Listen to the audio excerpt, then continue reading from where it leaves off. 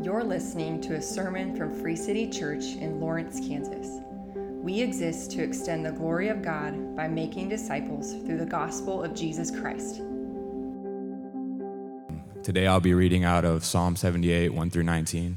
It's on page 457 in the Bibles under your seat. Give ear, O my people, to my teaching. Incline your ears to the word of my mouth. I will open my mouth in a parable. I will utter dark sayings from of old, things that we have heard and known, that our fathers have told us. We will not hide them from their children, but tell to the coming generation the glorious deeds of the Lord and his might, and the wonders that he has done. He established a testimony in Jacob and appointed a law in Israel, which he commanded our fathers to teach their children, that the next generation might know them, the children yet unborn, and arise and tell them to their children, so that they should set their hope in God and not forget the works of God, but keep his commandments, and that they should not be like their fathers, a stubborn and rebellious generation, a generation whose heart was not steadfast, whose spirit was not faithful to God.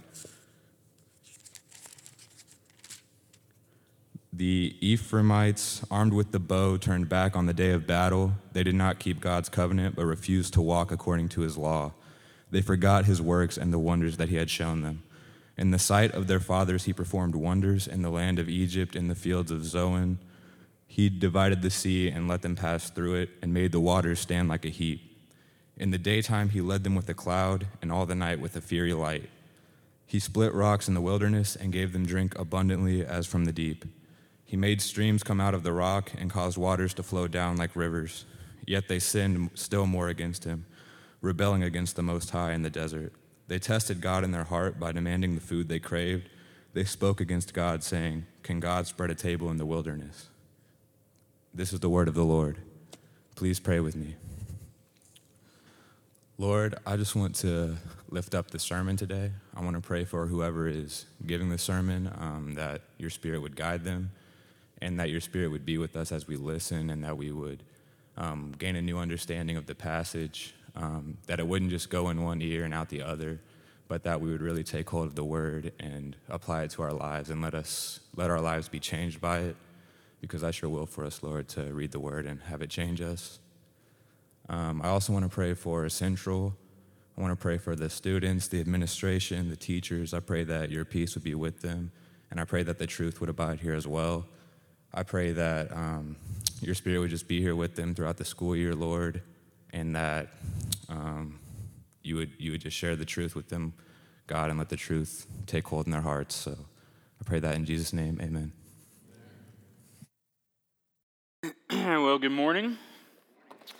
My name's Casey. I'm one of the pastors here, and we are in Psalm 78. And we're going to look at Psalm 78. First off, that it's a song, and it's meant to be sung. It's a song that's meant to be sung to teach us, to remind ourselves of what God has done, so that when we're in a wilderness and we don't know where to go or what to do, our hearts can sing. And this is actually something like we do. In grade school, to memorize things, you learned songs. And so, I could probably start a song. You might, finish it, 50, nifty, United States.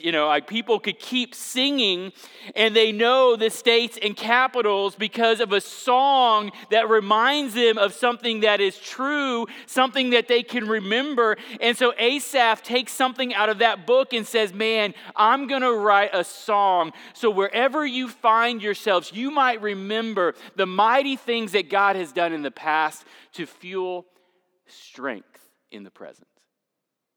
Other songs, if you ever had the President's song where you memorize the order, George Washington, John Adams, Thomas Jefferson.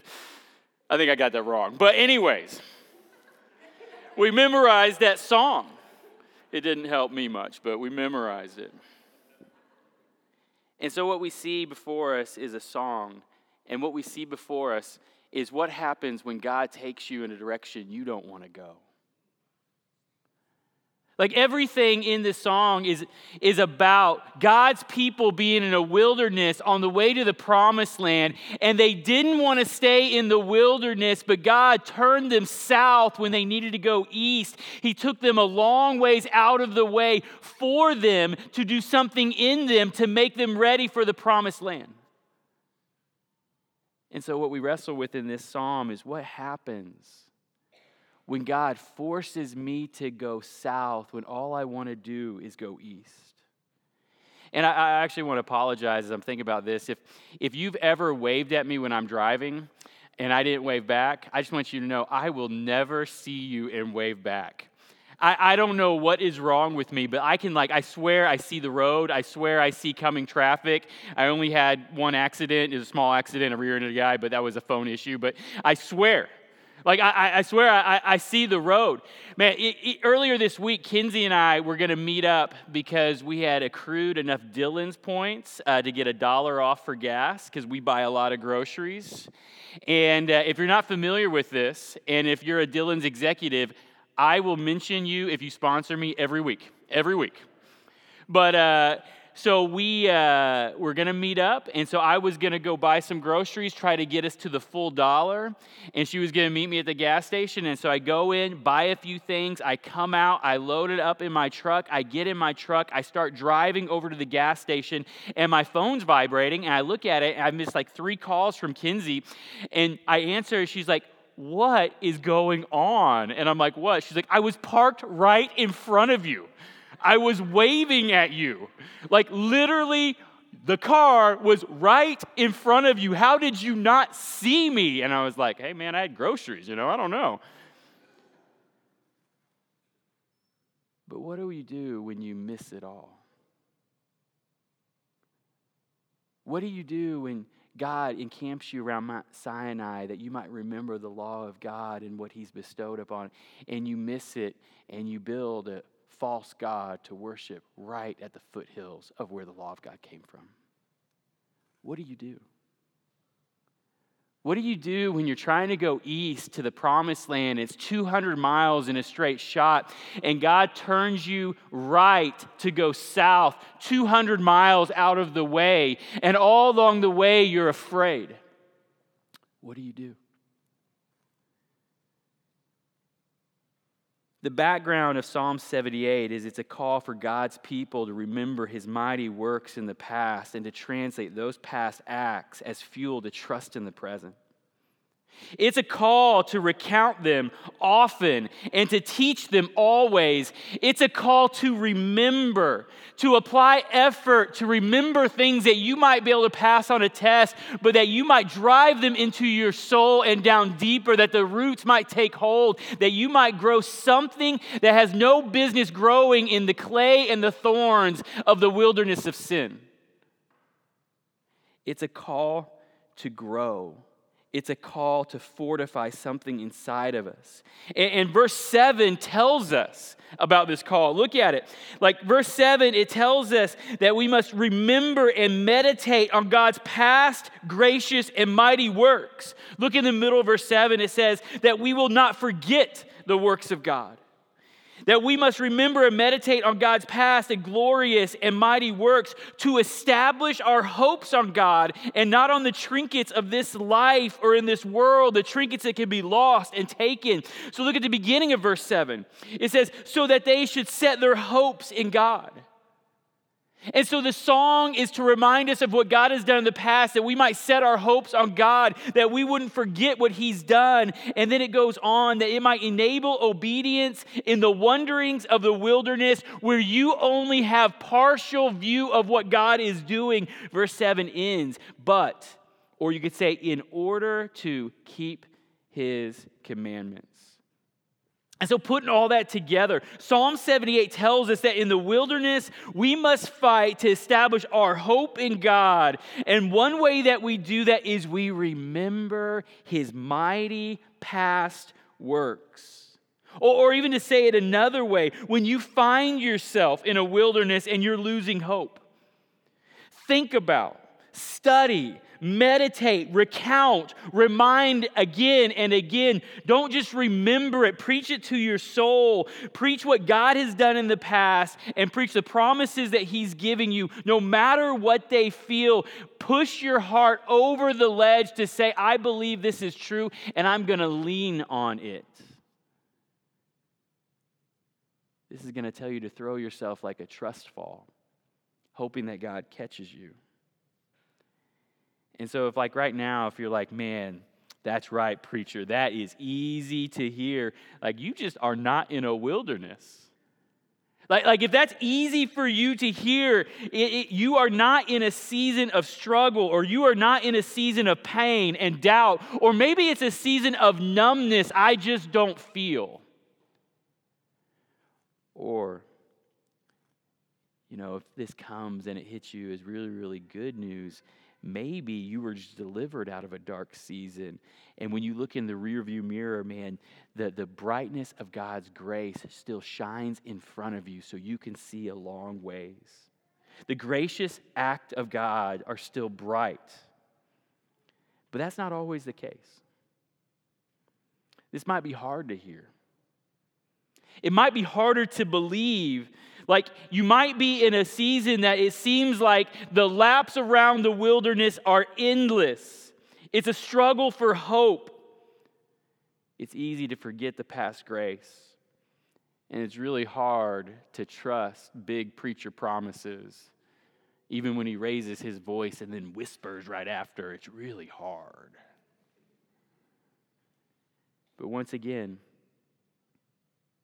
the pull of the text is a question: what do I do when God turns me right and heads me south into a wilderness and I don't want to go? Psalm 78, it tells us to teach. It tells us to teach and to remember, and it says it over and over. It tells us what we're supposed to teach to one another, what we're supposed to remember, and it repeats it at least twice from different stories of the Old Testament, different stories of the Bible. And so this is the thesis. Like I've ordered this under one phrase that I'm going to say about 1,000 times. We teach to remember. We teach to remember. And so the first thing that we see is we teach to remember what God has done and what He's like.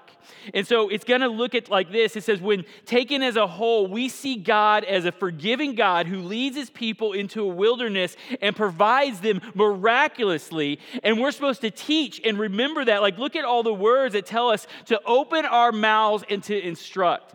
Like look at verse 1. Right before, it starts off with this. It says, a maskil of Asaph. Maskil, it's a musical term that all theologians say, man, that must have been lost to time. We don't know what it means, but that means it's like all musical terms to me. I don't know what any of them mean. I took piano when I was in grade school. As soon as my parents let me quit, I quit. I dropped it like a bad habit, except bad habits are really hard to drop. I walked away, and I wish my parents would have told me what I was giving up. I didn't know what I was giving up until I was 19 years old. And I was in the living room of our fraternity, and this guy, we called him Big Bird because he was really, really tall, really, really skinny, and he had big, curly, blonde hair, just as goofy could be, but he sat down at the piano and started to play the piano, and suddenly all the girls in the room moved to him and were like swooning. And I remember I called my dad. I was like, why did you let me quit? You may never get grandkids, But we're to teach. We're to teach. And so whatever this term means, it's like all music terms, like accelerando. I looked it up. It's a musical term, but it might also be a Harry Potter spell. I don't know. All these terms, he says, use whatever you can to teach. And then it says this, give ear, O my people, to my teachings. Incline your ear to the words of my mouth. I will open my mouth in a parable. And so look at these words, teaching, words of my mouth, a parable. Verse 2, this is quoted to explain, why Jesus taught the way He did. It was used as a prophecy to say the Son of Man came to teach in stories. And so Asaph is telling us to teach, and teaching is absolutely necessary to maintain faith in a difficult season. In laps around the wilderness, you need good teaching. You can't give yourself to mindlessly walking around. It will not get you where you want to go. You need to obediently follow what has God done in the past, what will he do in the present, what will he do in the future. And so the first thing is we teach. I don't know if you put it together, man. We teach around here a lot. Like right now, there are people and kids teaching. Now, they also do basketball, and they also do crafts, and they also throw animal crackers at your kids just to keep them at bay. But there is teaching. Like right now, every week, we have people teaching youth. We have teaching happening in city groups. We have teaching happening in life transformation groups. What I'm doing right now is teaching. I actually have a pink thermos cup that says the world's best teacher. Like they don't give that to just anyone. We teach. We describe preaching like this, like we want to incline hearts toward repentance by showing you a beautiful Jesus. We want a moment in a sermon every week that you don't just learn new information, but you lean in and you say, I want that to be true. I want there to be hope in the wilderness. I want there to be something that sustains. I want a table in the wilderness when I am dry. I want a God who will lead me by fire and by smoke and will lead me to a promised land, a place that feels safe. I hope that is true.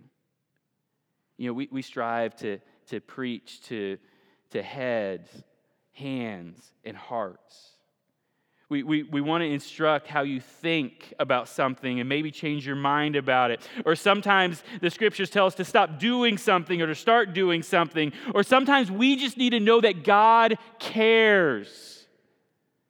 Man, if you're in the Bible reading plan, you notice every week that so much of the liturgy is just pulled out of the Bible reading plan that we're trying to teach. We're trying to layer it in. We're trying to show that there are parts of this that lead us to repentance. There are parts of this that encourage us and give us hope. There are parts that instruct. Man, I was so moved by John 11. I mean, a story that I've read over and over where Lazarus dies. The text is it takes such careful point to say Jesus loved Mary, Martha, and Lazarus. So he waited 2 days and he let him die to show the glory of God in a resurrection. But when he came face to face with Mary, all he could do was weep. And it says that he was greatly troubled, and that term greatly troubled means he was angry. He was angry at what death has done to the people he's loved. He was angry what death does to his world. He's angry at what sin has done to destroy us, and he was doing something about it. And by raising Lazarus from the dead, the next paragraph says that his enemies, the religious leaders, begin to conspire. How do we kill him? So if you want to hear the gospel to raise you up, Jesus had to enter into death. And so we teach. We teach the Bible. Like if you haven't noticed, we open the Bible up every week and I just foam at the mouth and yell. And so we do that every week. But we teach the Bible, not just teach the Bible, we teach the Bible to teach the gospel from every book of the Bible, because the gospel is the main message of the Bible. It is the thread that connects all things together from the fall of Genesis 3 to the new heavens and new earth of Revelation 21. It ties it together and shows this redemptive stream, this redemptive scarlet letter that pulls everything together in the person of Jesus. We teach the gospel to all of life. We apply it to habits, doubts, fears, and successes. It has something to say about how you feel, what you want, why you fear, and what you fear. It tells us how to do marriage. It tells us how to enjoy singleness. It tells us how to raise kids. It tells us how we're supposed to work jobs. We teach the Bible. We teach the gospel. We teach Jesus. We teach Jesus because we want people to be saved. We want to see sin stopped. We want to see families restored. We want humanity reconciled. We want to see the kingdom of God grow. We teach. Now look at the direction that Asaph says we're supposed to teach. Look at verse 2. He says this. He says, I will utter dark sayings from old. Now that sounds next level stuff, doesn't it? Utter dark sayings of old, but it's not as cool as it sounds. It's not ominous. It's not even scary. It just means I'm going to bring to light what happened in the past so you understand what God was doing, understand his ways, that you can apply them to the present. It's going to shine light on where you are. And so then it keeps going, verse 3. Things that we have heard, things that we know, things that our fathers have told us, we will not hide them from their children, but tell them to the coming generations. And so this is things that we know, but things that we forget. And so things that we have to teach to remember, things that we have to look at again and again and again, because our hearts are leaky and in pain and suffering, and also in plenty, they start to forget. And so he puts it to music and says, man, recite what God has done in the past. Remember it. And right here in verses 3 and 4, you see at least 3 generations. He says, us that our fathers taught so that we might teach to future generations. But if you jump ahead in verses 5 and 6, it's clearly 4 generations. And so what we see is he's like, this has to be passed on. It has to be said over and over again. We must teach to remember. Verse 4, it says, we must teach to remember the glorious deeds of the Lord and his might and the wonders that he has done. And so, look at that. We remember the glorious things that he's done. We remember that he is strong and nothing rivals him. We remember that he can do wonderful things. We remember what he's like and what he has done. And so if you feel hopeless, if you feel lost, if you feel like you're on another endless lap in a broken and dry place around the law of God and you don't feel the affection of God, this says, look to what God has done and remember. And the reason we look to what God has done to remember, is so that we can use his words in prayer. The picture we have is they're in the wilderness of sin, which sounds like a super awesome place, the wilderness of sin. And it's right around the Mount Sinai where the law of God was given. The wilderness of sin, it's just transliterated from the Hebrew word. It actually means thorns. And so it's a place where nothing grows but thorns. Nothing is profitable. Everything feels lost. The work that you would put in the ground would be stolen. And so in the wilderness of thorns, on another endless rap, feeling hopeless and lost, wondering why this all matters, what am I going to do? The people of God gave up. You remember, like the people of God in Exodus 32, Moses goes up to the mountain to get the law of God, and they're down there, and he's gone for a long time. It says 40 days, which could just mean a long time. We can't count anymore. And so he's gone a long time, and they start to get afraid. Man, Moses tells us where to go and what to do. He talks to God. Maybe Moses has abandoned us. Maybe God has abandoned us. And so they start to come together, and they say, man, we got to get a God to protect us. We need a really scary God to go before us in battle, to scare everyone away. So they made a golden calf, because everyone knows a calf frolicking in a field is terrifying, absolutely terrifying. And the aftermath of all of that is, Moses came down. Who's on God's side? There was a battle. He goes back up. God looks at Moses, or talks to Moses, and says, hey, I'm done with those people. I'm done with them. I will start a new line with you. I'm going to kill them. And Moses says, God, don't kill them. Just turn them into sheep. It'd be way more profitable. I could sell them off. No. Moses intercedes for God's people, and he does it by reminding him of what God had said. He goes back to what he remembers, and God remembers, but he says things like this. He says, listen, God, you can't do that. If you do that, it will shame your name among the Egyptians. They'll say you weren't powerful enough to protect them. And that is a powerful argument with God, that his name would not be shamed. But he goes on, he says, Lord, you can't do that. You made a promise to Abraham, Jacob, and Isaac. You made a promise to them, and you're a promise-keeping God. So don't break your promise. And that is a powerful argument with God. You are the God who keeps promises. And so it says that God relented. And so we remember to fuel how we pray. And the way that we pray is we remind God of the promises that he's made. And so we teach. We teach to remember who God is and what he has done. We teach to remember what God has said. Look at verse 5. In verse 5, it says, he established a testimony. That means a lineage of how he works, that people can say, this is what God is like, this is what he does, this is what's expected. So he established a testimony in Jacob and appointed a law in Israel, which he commanded our fathers to teach to their children, that the next generation might know him, the children yet unborn, and arise to tell them of their children. And so there's at least 4 generations that we heard this from our fathers, we're teaching to our kids, that would teach to the unborn, and then would teach again to those who aren't here yet. And we teach what God has said, and he describes it as his commands and his law. And what we learn about the law of God is it's not bad. It is a good thing, and it gets a bad rap, but God's law is to free us.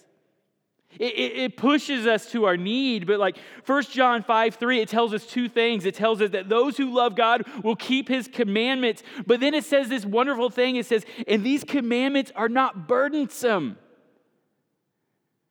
They're not meant to weigh you down. They're meant to lift you up. And then it goes on, Hebrews 12, 1-3. It tells us that because of Jesus, because he went to the cross and now sits at the right-hand side of the Father, we can throw off sin, which so easily entangles us. Have you ever been like walking outside in the middle of the night, you kind of go under some trees, and you walk into a spider web, and you snap? I mean, you lose your mind. You can't get it off you, and you just start flailing around trying to get it off you because you believe there is a spider about to bite you. And if you saw arachnophobia as a kid, you are terrified. It entangles. Some sin you can't see, but it entangles you and you feel it, but you don't know quite how to get it off. And so things enter in like lies. They feel like a quick out, but they entangle us and trap us, and we get more and more caught. When I was doing student ministry, I had one of our young men, he sat down with me, and he's really distraught. And he says, I don't feel like I can believe anybody, anything that they say. And I asked him, why? And he said, because I lie to everybody. Why should I believe anyone tells me the truth? It entangles and it steals. Or think about like this, like a fire in a fireplace. Sex in marriage warms the whole house. But you take the same fire and you take it out of the fireplace and it burns everything down. Sex lures and then it takes and it takes. It builds hurts and insecurities that get passed to the next and the next. Soon you start to believe that no one really loves you. They just want parts of you that benefit them. It takes. It entangles. Or greed. Greed won't stop. It won't be satisfied. It is the want of wanting. It is the take of taking. Like it sits down. You sit down and you eat and you consume, but you stand up and you're hungry again. The law of God is for your good, not for your harm. It is the loving direction from a loving Father. The law of God is a guide to the way of life, and it's a guide to the forgiveness that we need. And so James 5:16, it says, therefore confess your sins one to another and pray for each other that you might be healed. For the prayers of the righteous person is powerful and effective. And if you're saying, I don't have enough righteousness, it is held in Jesus. Or Ephesians 5:13, where it says, but everything exposed by the light becomes visible, and everything that is illuminated becomes light itself. The transformative power of the gospel is that it can take darkness, pull it into the light, and turn it into something resurrected and beautiful again. We teach. We teach who God is. We teach what God has done. We teach to remember. We teach what God has said that was established in a testimony, a lineage of what God has done in the past. We teach the law of God. we teach to remember that our hearts are prone to wonder and they need to be captured by grace. Like, we don't just teach to get behavior. We remember what God has done to be captured because our hearts are prone to wonder. We set our hearts and our hopes upon God. Look at verse 7. Like, I think this is the heart of it. It says, so that they should set their hope or their heart in God, not forgetting the works of God, but keep his commandments. Like, it's easy to set our hopes on so many other things. Like, the picture of what we're about to see is they're about to say they're in the wilderness and they have needs, so they want water. You need water in the wilderness. Write that down. They're in the wilderness, so they have needs, so they want food. You need food when you go camping. Like, write that down. My dad would tell a story that he and his brother and a group, they went camping when they were like in their early 20s. And they thought, man, we don't want to carry like all the food and the stoves and all that stuff. And they really like nuts, like assorted nuts. And they said, man, a lot of protein. Man, we'll just take nuts, just nuts and water. We'll be great. And so after the first day, I don't know if you eat a lot of nuts all in one day and nothing else, it's going to mess you up. Like mess you up really, really bad. So they were really messed up in the wilderness. They had to borrow food from another hiker because they were like, we have nuts and water, but we're still going to die. In the wilderness, there's lots of needs and lots of things that you start to set your hope on. Water's important, you need it. Food's important, you need it. The past that you used to have starts to weigh in on you and starts to pull you back. Like, have you ever looked around and struggled because it's not what you thought it would be? It feels less than what you had in the past. And you need someone to encourage you in a dry and hopeless season. So Asaph sings a story. He tells us about the Exodus. Look at verse 12. So look at the story. You've heard this story. In the sight of their fathers, remember, teach to remember, he performed wonders in the land of Egypt, in the fields of Zoan. The fields of Zoan is sometimes called the city of Zoan. It's one of the oldest cities in Egypt. It's the place where the pharaohs lived. And so it's the place where the Egyptians, a lot of their suffering happened building their monuments, building their pyramids, building all their things. It was a place of suffering, but it was also the place where Moses squared off with Pharaoh and won their freedom. It was the place where God freed them from their slavery. And he said, remember where God miraculously won your freedom.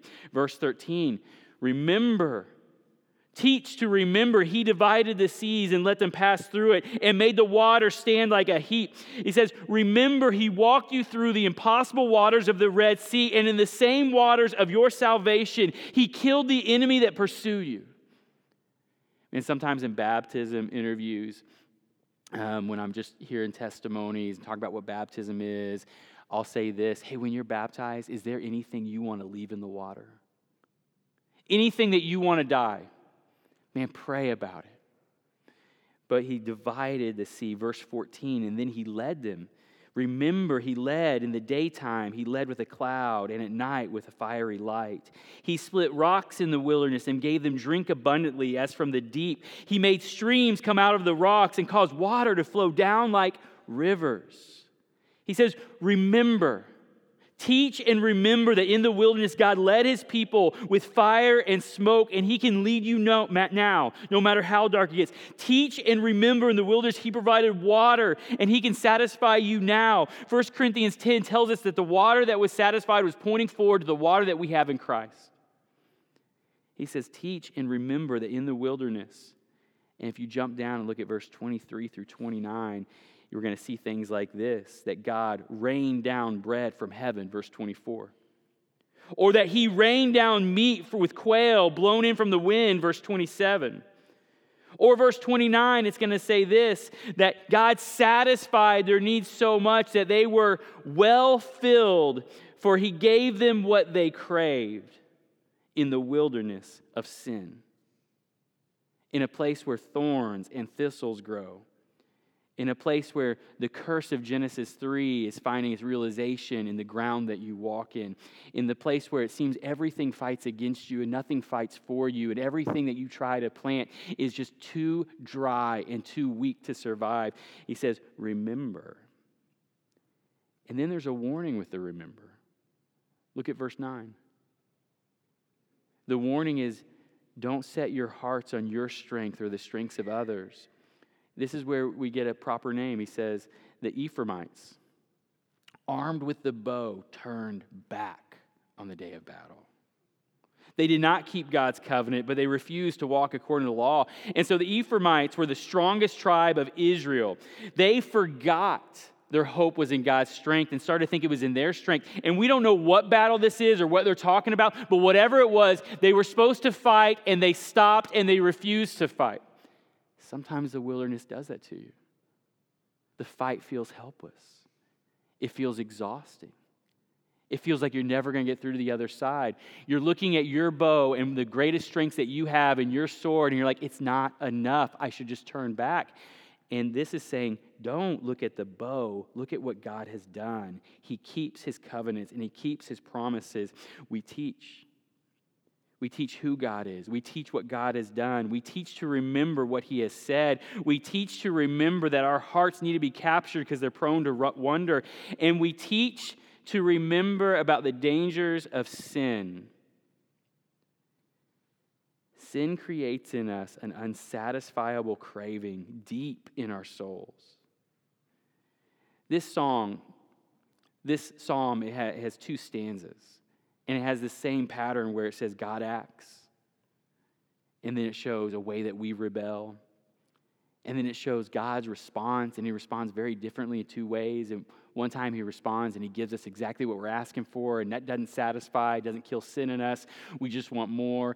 And then later in the psalm, God responds by giving a sword from other nations. And then they both end these sections with God's grace. God relents and gives grace. And so, just to kind of walk through it, God acts. In verses 12 through 16, he goes back to the parting of the Red Sea, God saving his people through the sea in verse 13. He leads them by cloud and fire in verse 14. And then in the wilderness, he makes water flow from rocks, verse 15 and 16. But our response is we rebel. We demand more and more. This isn't enough. We need more. And so then verse 17 and 18, it says, yet they sinned still more against him, rebelling against the Most High in the desert. They tested God in their hearts by demanding food that they craved. And so then God's response is he gives manna from heaven and he gives quail. They said, man, we have to have meat and we have to have bread. We can't live. We need more. And God says, okay.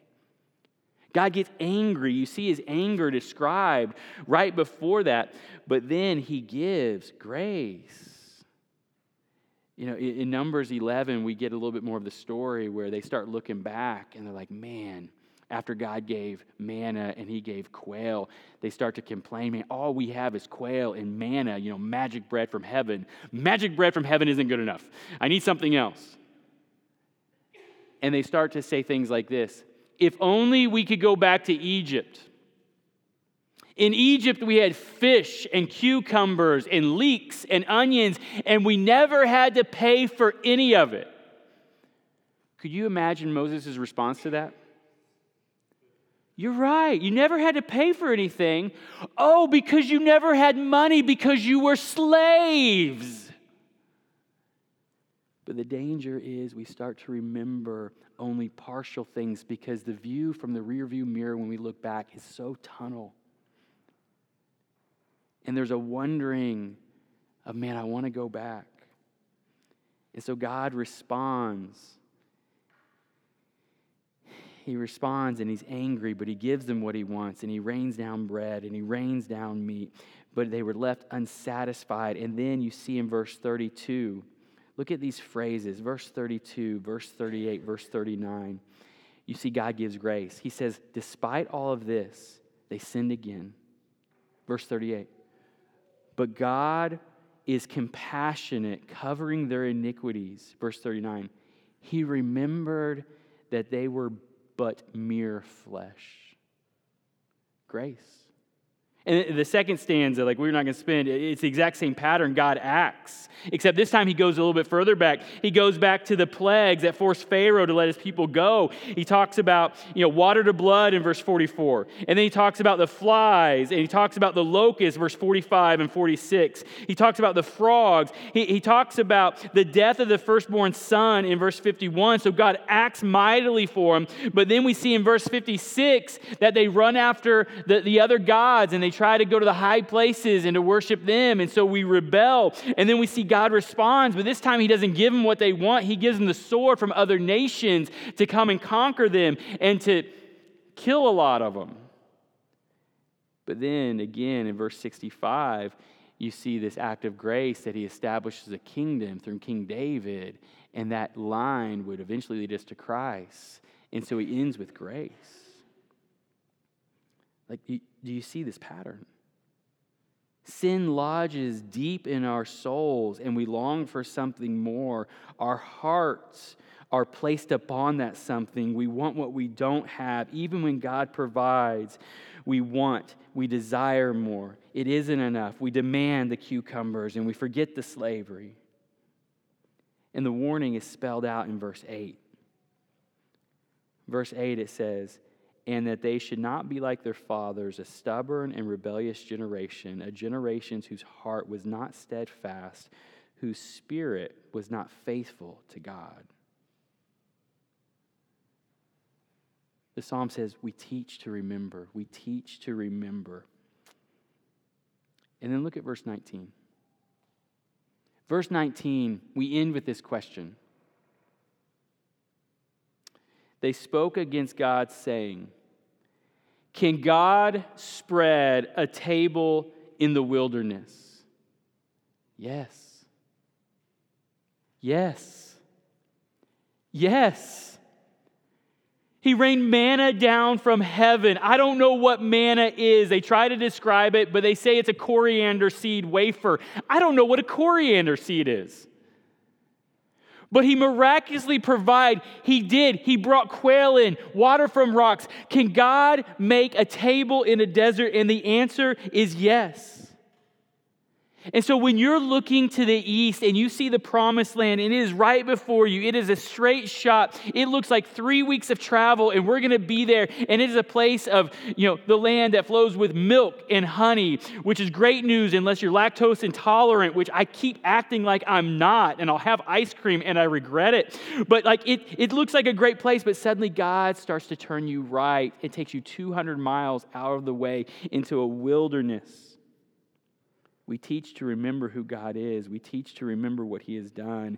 We teach to remember that our hearts are prone to wonder. We teach to remember that sin is so deep and it is dangerous. We teach to remember that God sends those whom he loves into the wilderness. God led Israel into the wilderness, and God loved Israel. There was something about the promised land that they weren't ready for. They needed to learn that no matter the provisions around them, it is only God who can really satisfy their soul. It is only God that can hold up their happiness. And so he had to pull all these things away before they were surrounded by abundance. God loved Israel, and they found themselves in a wilderness. If you're having a hard time believe that, then believe this. God certainly loved his son Jesus, and he sent Jesus into a wilderness too. In the wilderness, Satan tempted. Satan came to Jesus and he accused and he said things, if God really loved you, you wouldn't be here hungry all the time. Rise up and make bread out of these rocks. Don't wait for God. If you are who you say you are, then surely God wants you to have bread. And what did Jesus do? He went to a table. He said, man doesn't live by bread alone, but by the words of God. He went to a table and he fed himself.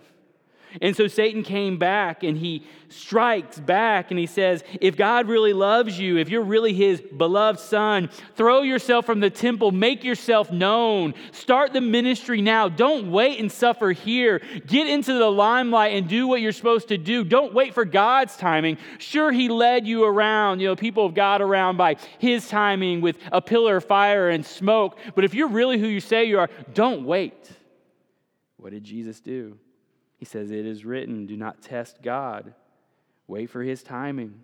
When he wants me to make myself known, I'll be made known. So then Satan tempts again, and he says, if you're really loved by God and your mission is for the nations and all kingdoms, trust in me and worship me, and I'll give you the nations.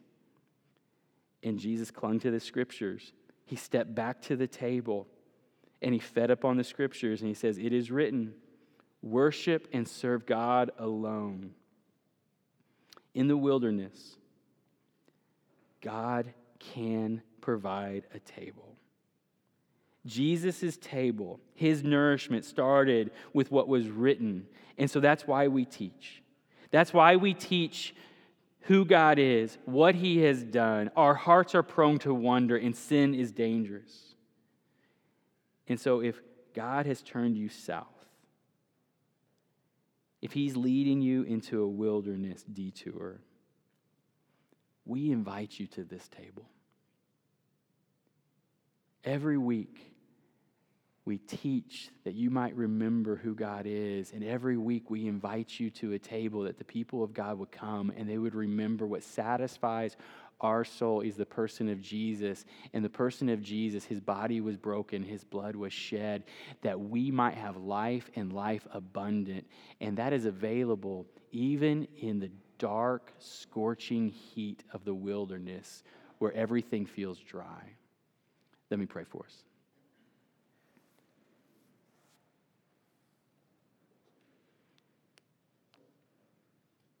Lord, I pray that you would have inclined hearts just to lean just a little bit. And Lord, I pray for those who are like, man, so weighty of a sermon. Life is great. Like everything is unicorn and butterflies. Man, I pray, man, they just keep living. That's great. If God has you in a pleasant season, come to the table and say thank you. But I pray for others who find themselves in a hard season, a dry season, a season that feels like endless laps that mean nothing around and around the wilderness. Lord, I pray that they would find nourishment at the table. Lord, I pray that your spirit would touch and the roots would go deeper, and I pray that you would satisfy. And Lord, I pray that we would make a decision to come to the table to feast upon the word of God. And Lord, that happens in two ways. Like that happens when we sit down to remember the truths of what you have done and what you're like, when we go to the scriptures to find Jesus. And it happens when we come to the table and remember that you said you are the word of God, that you are the author of life, that you will perfect life, that you are the author and perfecter, that you will finish what you started. And Lord, I pray that you would give sustaining grace just a little bit. We thank you, Jesus. In Jesus' name, amen. Come when you're ready. Thank you for listening. If you would like more information about Free City Church in Lawrence, Kansas, please visit our website at fcclawrence.com.